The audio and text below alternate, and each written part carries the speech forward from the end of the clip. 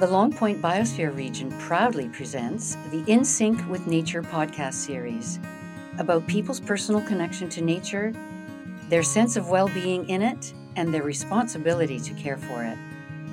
The series was funded by the Ontario Trillium Foundation and the Government of Ontario and is sponsored by Groundswell Coworking of Simcoe, Ontario. My name is Cynthia Brink, and we have a special episode for you today.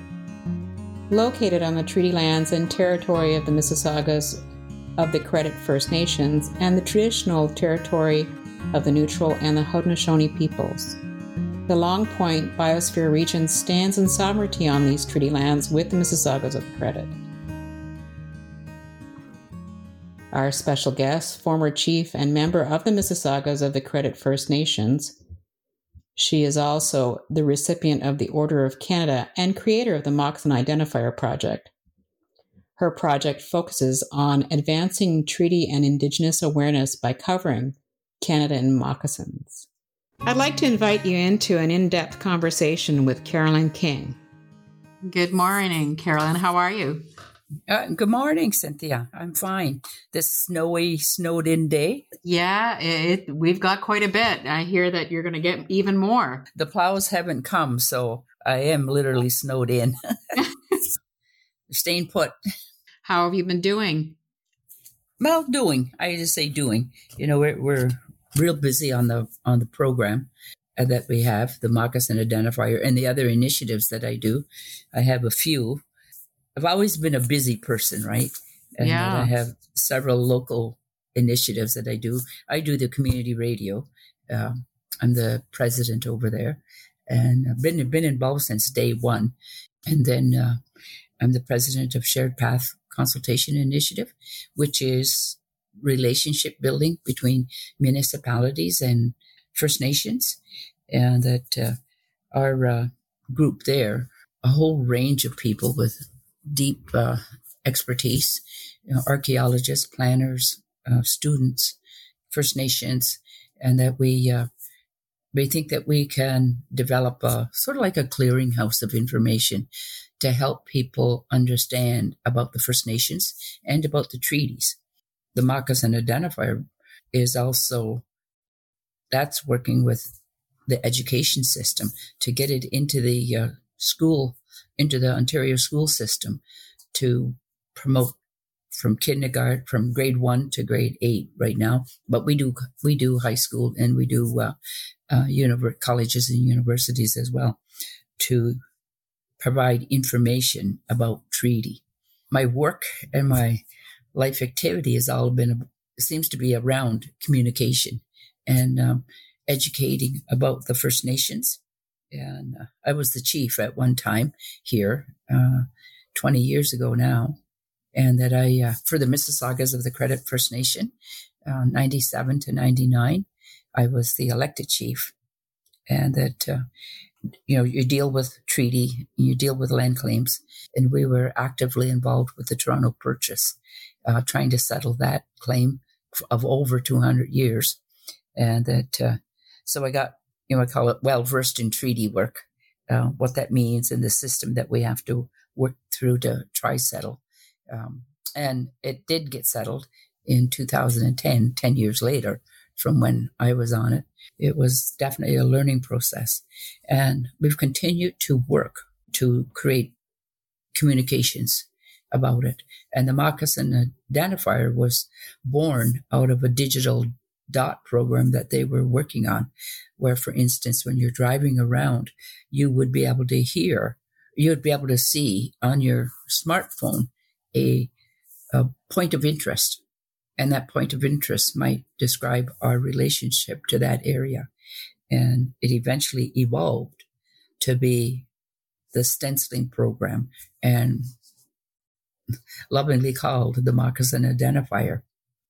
So we've been working on that. It was born in 2011, and that we've been working on it ever since and evolved to what it is today.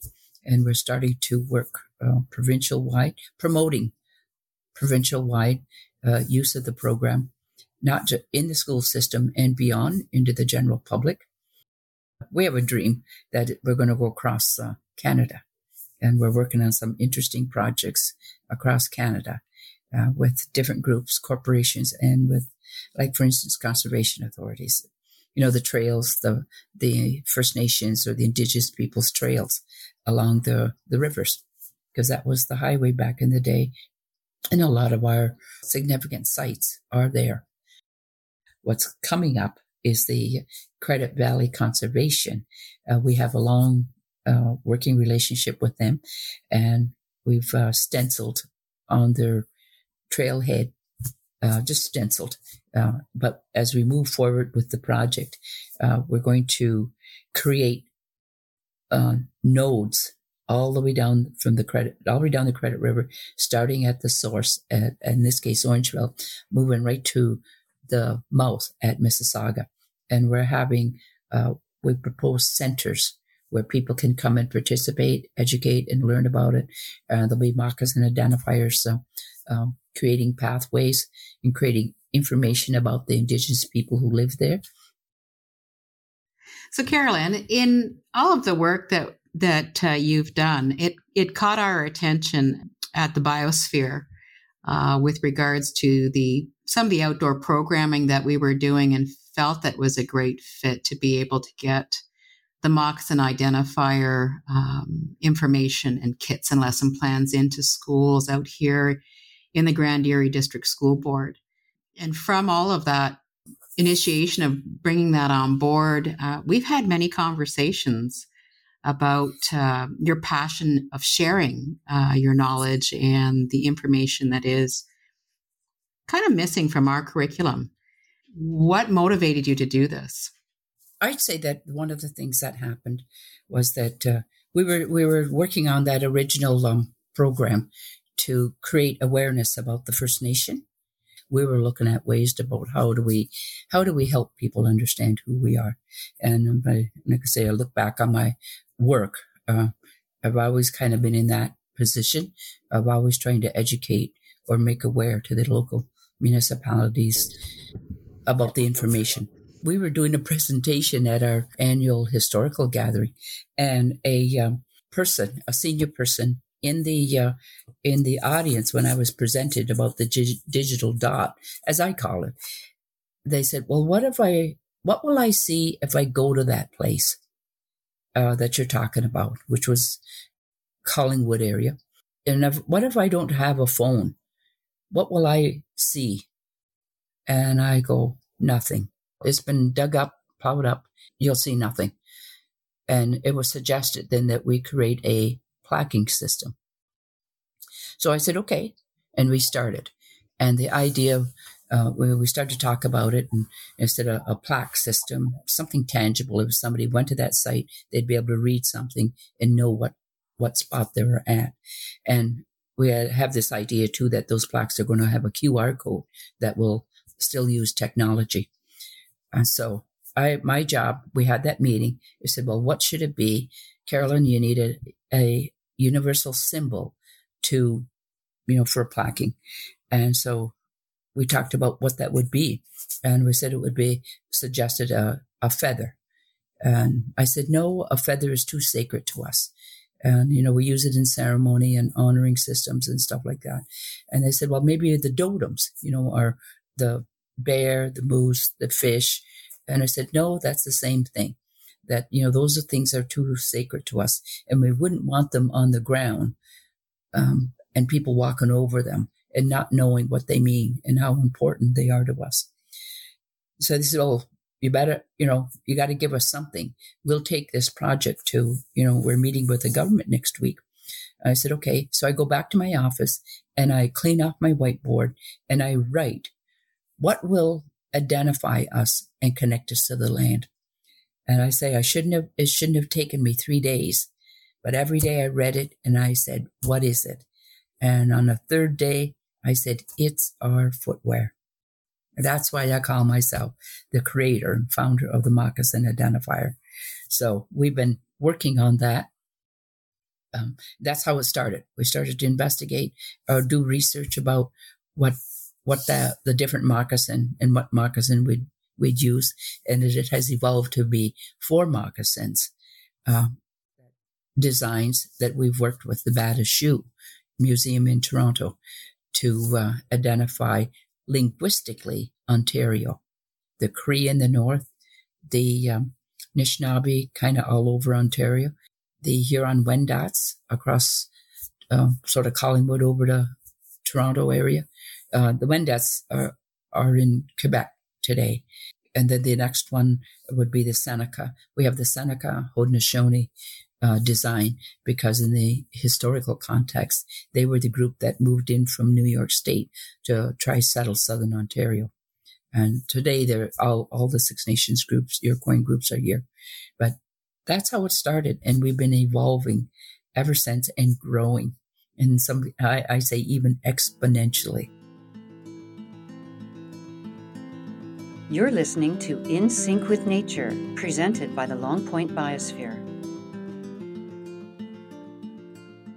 So there was a lot of research you had to do to pull in the design for these moccasin templates that you've put in your kits.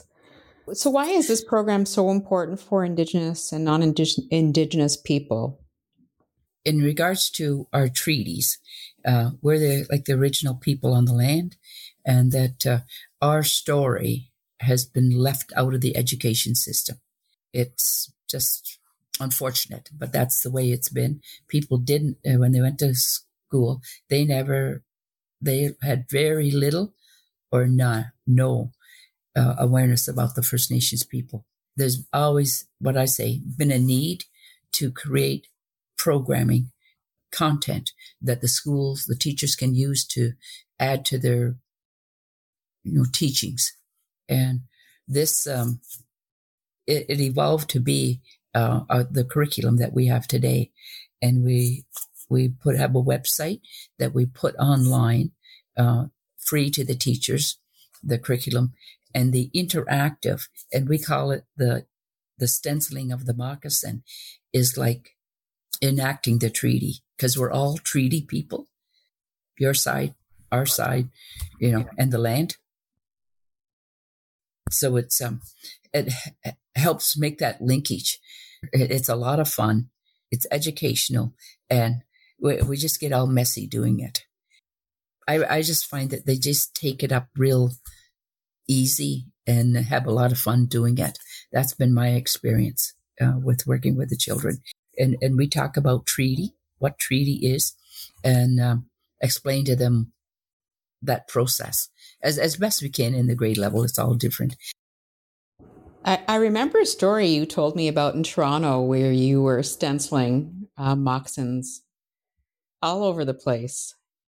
The Mississaugas of the Credit, Toronto, and the Toronto Purchase, Treaty 13, that's our arrangement, in which case they surrendered that, and lots of irregularities in that. So it was always contentious, and the whole idea about educating about that and getting it settled. Like I said, for me as a chief or a member here, we've always been out there educating about what Treaty 13, the Toronto Purchase, is, and that so we went through the whole research and settlement process, and that happened in 2010. So we're out there doing that kind of work all the time. We have a good relationship with Toronto. We talk about the importance of teaching young students about treaties, but the reality is that there are so many adults that don't understand these treaties. What would you like to tell people about it? I think that we're left out of that educational delivery about us. I think that they can learn too. Today, now we have websites, we have books written about us, we have magazines. We're becoming part of, that communication system. We've been doing radio here for 30 years. We have to make our own airtime, right to the point of running a radio station, our own community-based radio station. Talk about our community, our stories, bringing the language back. And now on TV, we have APTN. So there's more, ways, mediums for adults to learn. We have to create our own because the system doesn't take us up. So what would you say would be the biggest takeaway from this project with the stencils at the school level, as well as the installations for some of the adults that are just becoming acquainted to this history? I have a dream too that this province, because that's what we're working on right now, Ontario, will be covered in moccasin identifiers within the next decade. And they will be forever reminded about whose land they're on.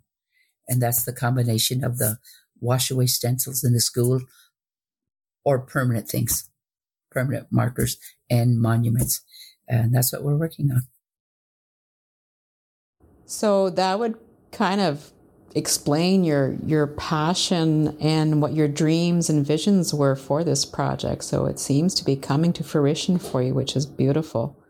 It is. It is growing, and that I can only see it getting better. And there's other things that get attached to it, like street naming.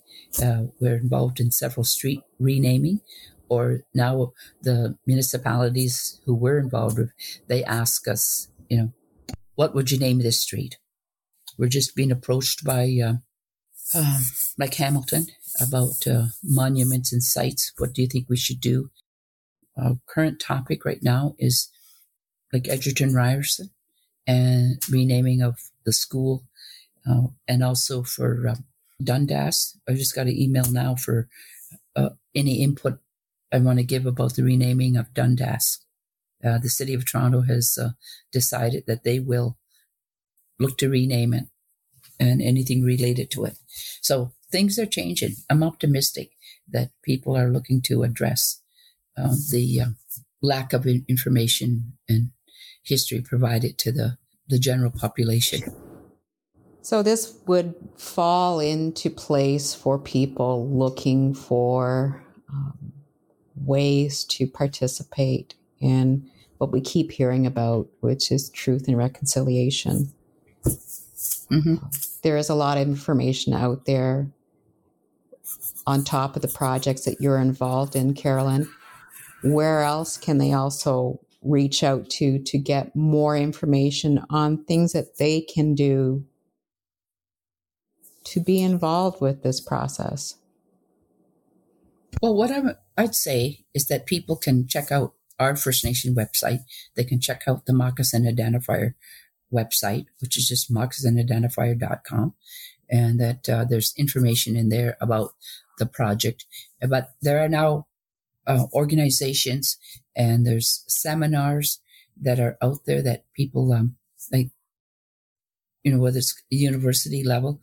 We just did a whole session with York University on what they call polishing in the chain, and it talks about the relationship with the First Nations, and that I say that the Moccasin Identifier is like that original relationship activity of polishing the chain. Means that you go back and you talk about it. You talk about that relationship and remind yourself on an annual, regular basis what that was supposed to mean. And over the time, we've got away from that. And so people have lost, connection with the First Nation, and media hasn't helped. They cover the protests and, about, that's sort of the main thing that hits the media that we've done. We're standing up and doing protests here in Haldimand. We have Caledonia, which is still ongoing, and that, but things like that, and across the country it happens. So the more we can be able to tell our side without outside of conflict, I think can help change that future for us. And just going to participate, attend those communities. They have public events like powwows, or like ours. We have a cultural event. Look at webinars that explain the treaties, explain the First Nations, and watch APTN. There's lots of stuff on APTN. I watch that and learn how to do different things that different groups have done over the time. So there's ways now that people can easily go and find out about us, and call me. Don't be shy, right? Don't be shy. Yeah. Yeah. Well, it's been wonderful having this time with you. I can never get enough I know that we can go on for hours and hours. Yeah. And that would be beautiful. But, I do have you here on a Friday, and that's the day that you should be taking it easy. Well, we're forced to take it easy today. There's no go driving around. Yeah, that's true. Well, I want to thank you very much. I am very grateful for the time you took to do this podcast with me. And I look forward to working on the projects with you in our region and to pull together as much information as we can so that we bring people together on the land and that people appreciate what they have. Yeah, that sounds great. And that's what we want to do, is to, build those relationships back up and not be afraid to talk to each other about, what has happened. That's, that's a real challenge, and, that people don't want to be blamed and things like that. So I think in building tools like this that can build that understanding, or at least educate a little bit to see this is how this happened. So I think, and the point being with the biosphere is because it's the connection to the land and all of its environments, I think is a great place to be. Thank you very much. Chimigwech. Chimigwech.